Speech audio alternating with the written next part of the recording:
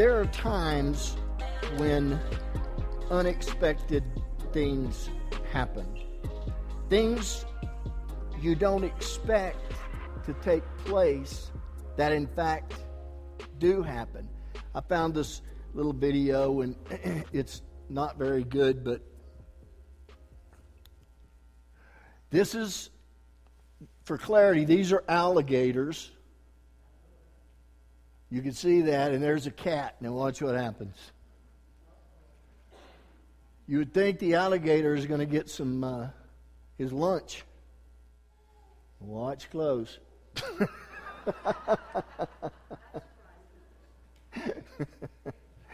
Something you don't expect to happen. An alligator is next to a cat, and the cat jumps up and slaps the alligator, and the alligator takes off. Well, again, things at times occur that are unexpected and that don't really make sense to us. That's the case with the man Elijah, our friend. Last week, we left Elijah in a lurch. For despite his illustrious spiritual resume, how God had worked in his life in innumerable accounts and did different things, providing miracle after miracle for this prophet. Even the earth-shaking showdown at Mount Carmel, when all of Israel had gathered to watch this showdown of whose God is the one true God. On that holy mount of Mount Carmel, Elijah challenged the 450 prophets of Baal. The rules were fairly simple. The rules went like this. The prophets of Baal and Elijah, as the lone prophet of God, would take turns building an altar. They would then take a sacrifice, a bull. They would slaughter it, cut it in half, and put it on the altar. They then put firewood around the altar, but neither ignited the wood. The challenge was this, that they would not ignite the wood, not ignite the sacrifice, but have everything in preparation, and the one true God would show himself by blasting that sacrifice and igniting everything around it. Elijah had the prophets of Baal go first. Well, we were told in the scripture that they began to dance around the altar, praying and crying out, "Oh Baal, save us! Oh Baal, answer us!" They did this all day long, even to the point of the ritual sacrifice of cutting themselves and blood leaking off. So they did it all day long, but there was not a word that they heard in response. It was in Elijah's turn. Elijah rebuilt the altar of God, set the sacrifice, put the wood, but then he had 12 buckets of water dumped on top of his sacrifice, to the point where the bull was drenched, the wood was drenched, and even the trench around the sacrifice was filled up with water. Elijah wanted people to know this is not going to be a trick. And then he challenged the people of God. He said, "How long will you keep limping between these two opinions? How long will you try to keep your connection with Baal and one foot in the Lord's house? How long will you keep trying to walk in this way?" He says you're limping on both cases. And he challenges them, decide. If you want to go after Baal, then go after Baal. If you want to go after Yahweh God, then get out of the trap of Baal and go after God. The people didn't respond. But when Elijah offered this prayer. O Lord, God of Abraham, Isaac, and Jacob, prove today that you are God in Israel and that I'm your servant. Prove that all I have done, I've done all of this at your command. O Lord, answer me. Answer me so that these people will know that you, O Lord, are God and that you have brought them back to yourself. The whole purpose of this showdown was to get the people of Israel to release their connection to Baal and to follow after the Lord God. When Elijah prayed these words, this fireball from heaven hit, consumed the sacrifice, licked up the water everywhere, and the people fell down on their face. And they answered, the Lord, He is God. The Lord, He is God. And then Elijah had them to get up and to go chase down the false prophets. And they did. And they slayed them there at the brook Kenath. If you're not wowed by this story, let me add this component to it. 1,000 years after the event on Mount Carmel, a group of Ishmaelites, Ishmaelites, found this place, and they call it El Mark, meaning the place of burning. 1,000 years after this event, there was still great evidence of burn. The rocks were burned. The earth was burned 1,000 years later. But then the scene changes. After they get back to Jezreel, there at Mount Carmel, now they all travel back to Jezreel. God had called Elijah to speak to the people and to tell them, and to tell Ahab and Jezebel, the king and queen, God is challenging you. And when I ask God to stop the rain, it's going to stop. And for 3 years, there was drought. And the drought caused a famine. And so Ahab and Jezebel hated Elijah because of the problems with the drought and famine. Ahab was at Mount Carmel, and he saw what happened. And he saw the people bow down before Yahweh. He saw the prophets get slaughtered at the brook Kerith. Elijah tells him, after he comes down, he tells him, you better get back to Jezreel because it's about to rain. He's going to pray. The 3.5 years were over. Elijah prays, and the rains fall. Elijah goes back to Jezreel as well, the home of Ahab and Jezebel.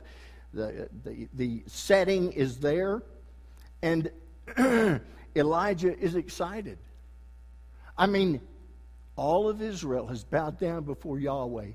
The intent of this whole event was to get Israel to repent. Elijah is excited.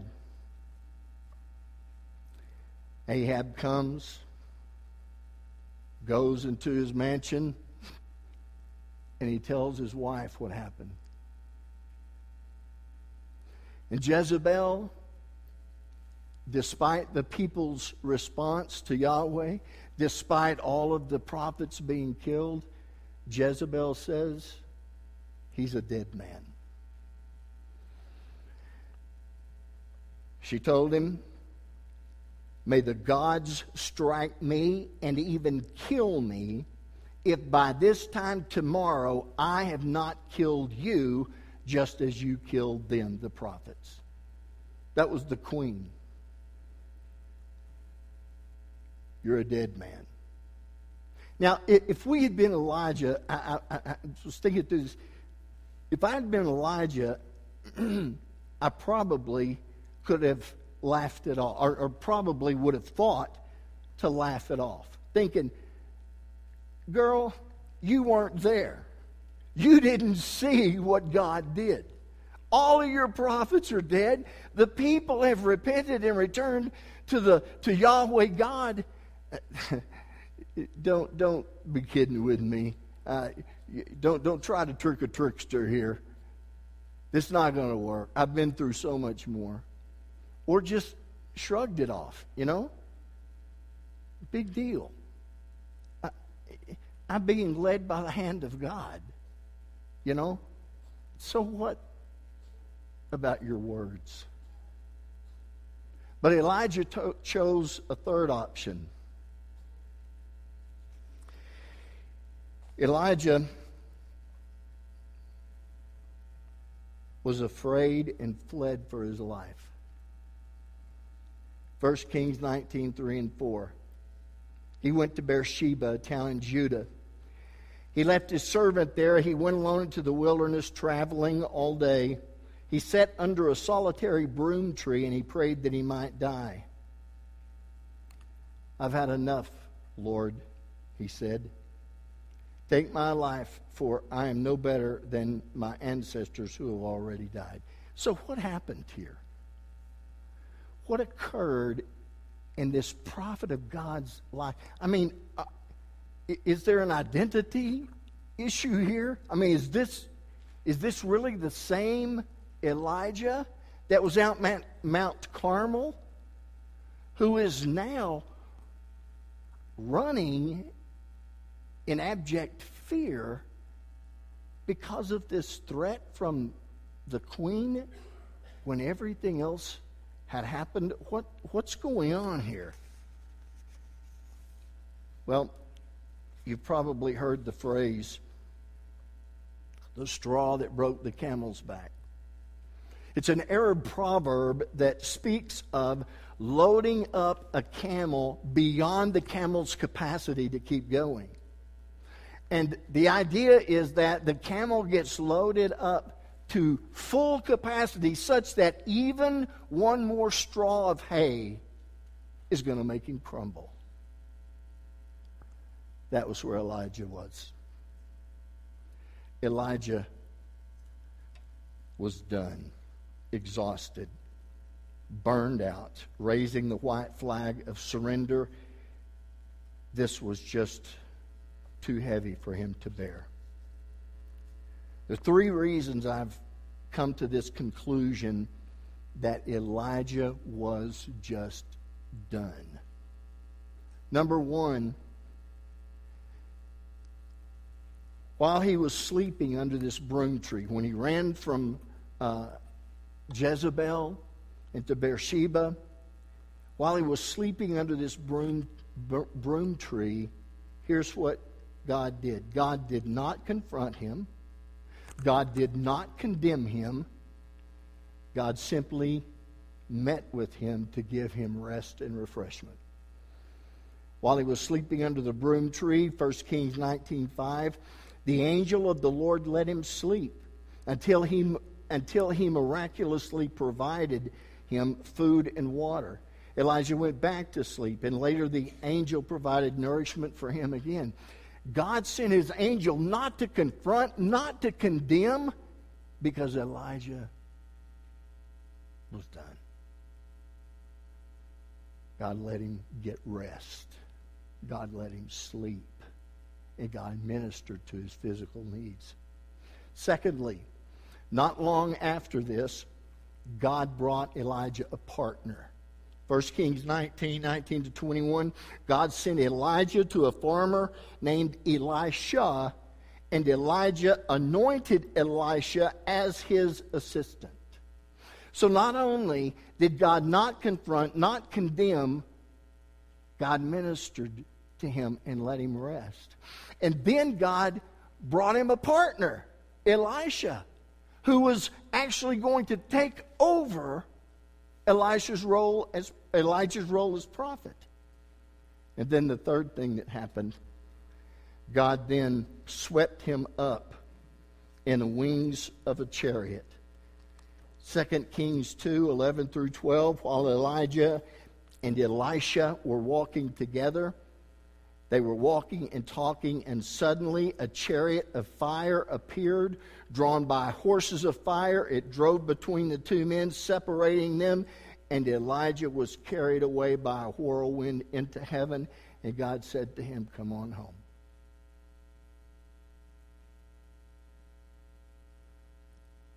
Elijah was done. And God knew he was exhausted. And so God gave him rest and refreshment. God brought him a partner. And then God swept him up and took him to heaven. But again, why did this happen? I want to look at 2 points quickly. First of all, the reasons for Elijah's collapse. How did Elijah get to this point?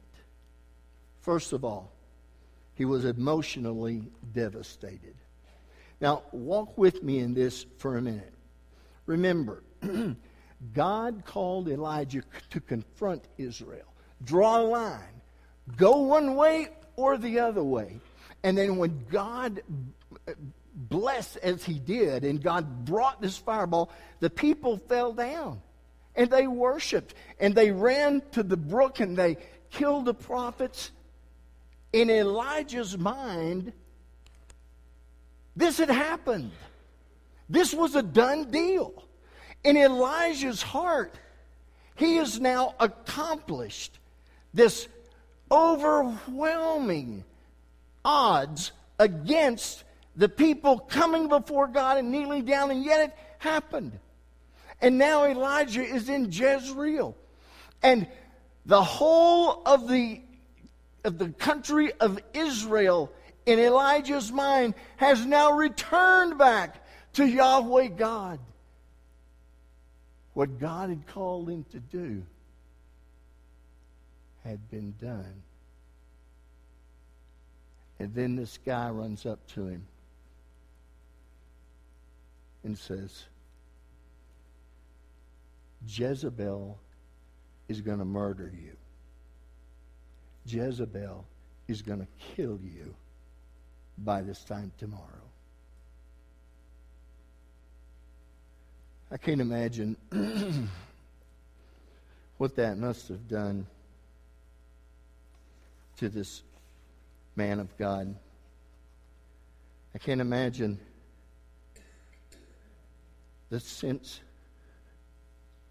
of letdown and frustration and fear, because he realizes at this point this war isn't over.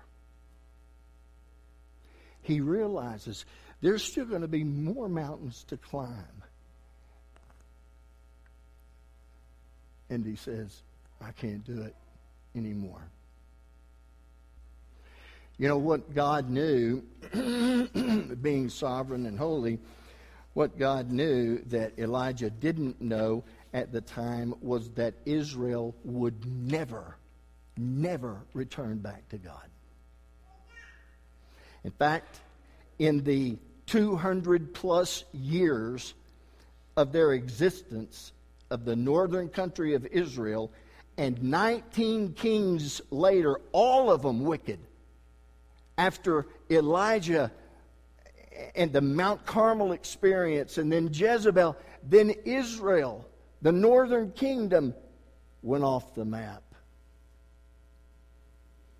200 plus years of existence, 19 kings, every one of them evil. In 722 BC, the nation of Assyria came and wiped Israel off the map. The lost 10 tribes, they're gone. The northern kingdom of Israel, destroyed. They would never return.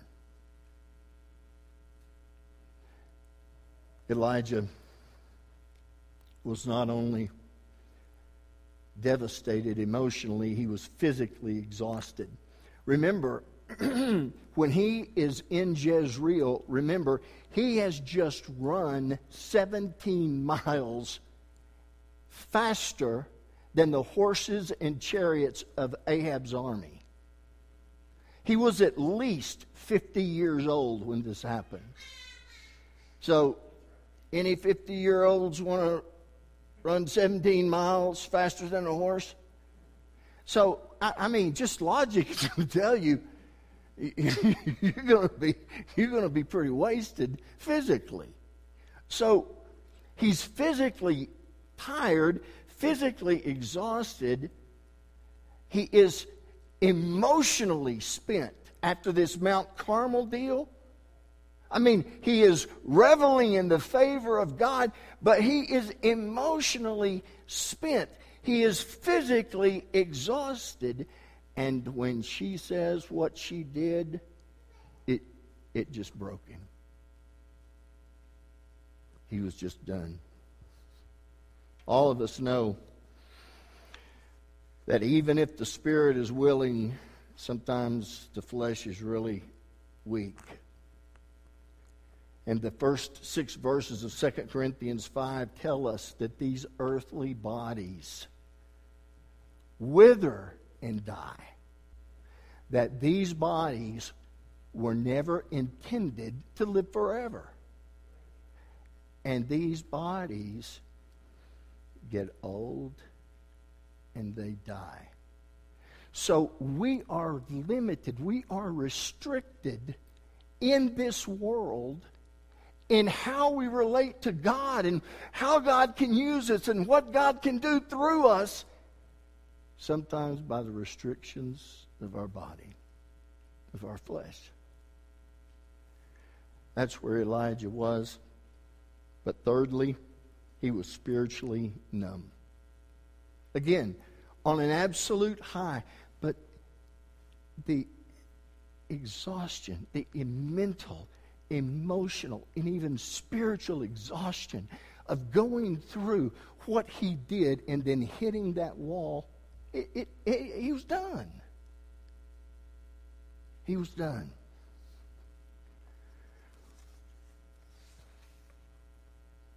I want us to realize that there are times, and we've got to be careful in our own lives, there are times when God uses us and blesses us, and we see the miracles of God, we see the blessings of God. There are times when we pray, and it seems that all God says is yes, yes, yes, yes, yes. But we know there are times He says no. And if that no is an issue that is very important to us, we can let it crush us.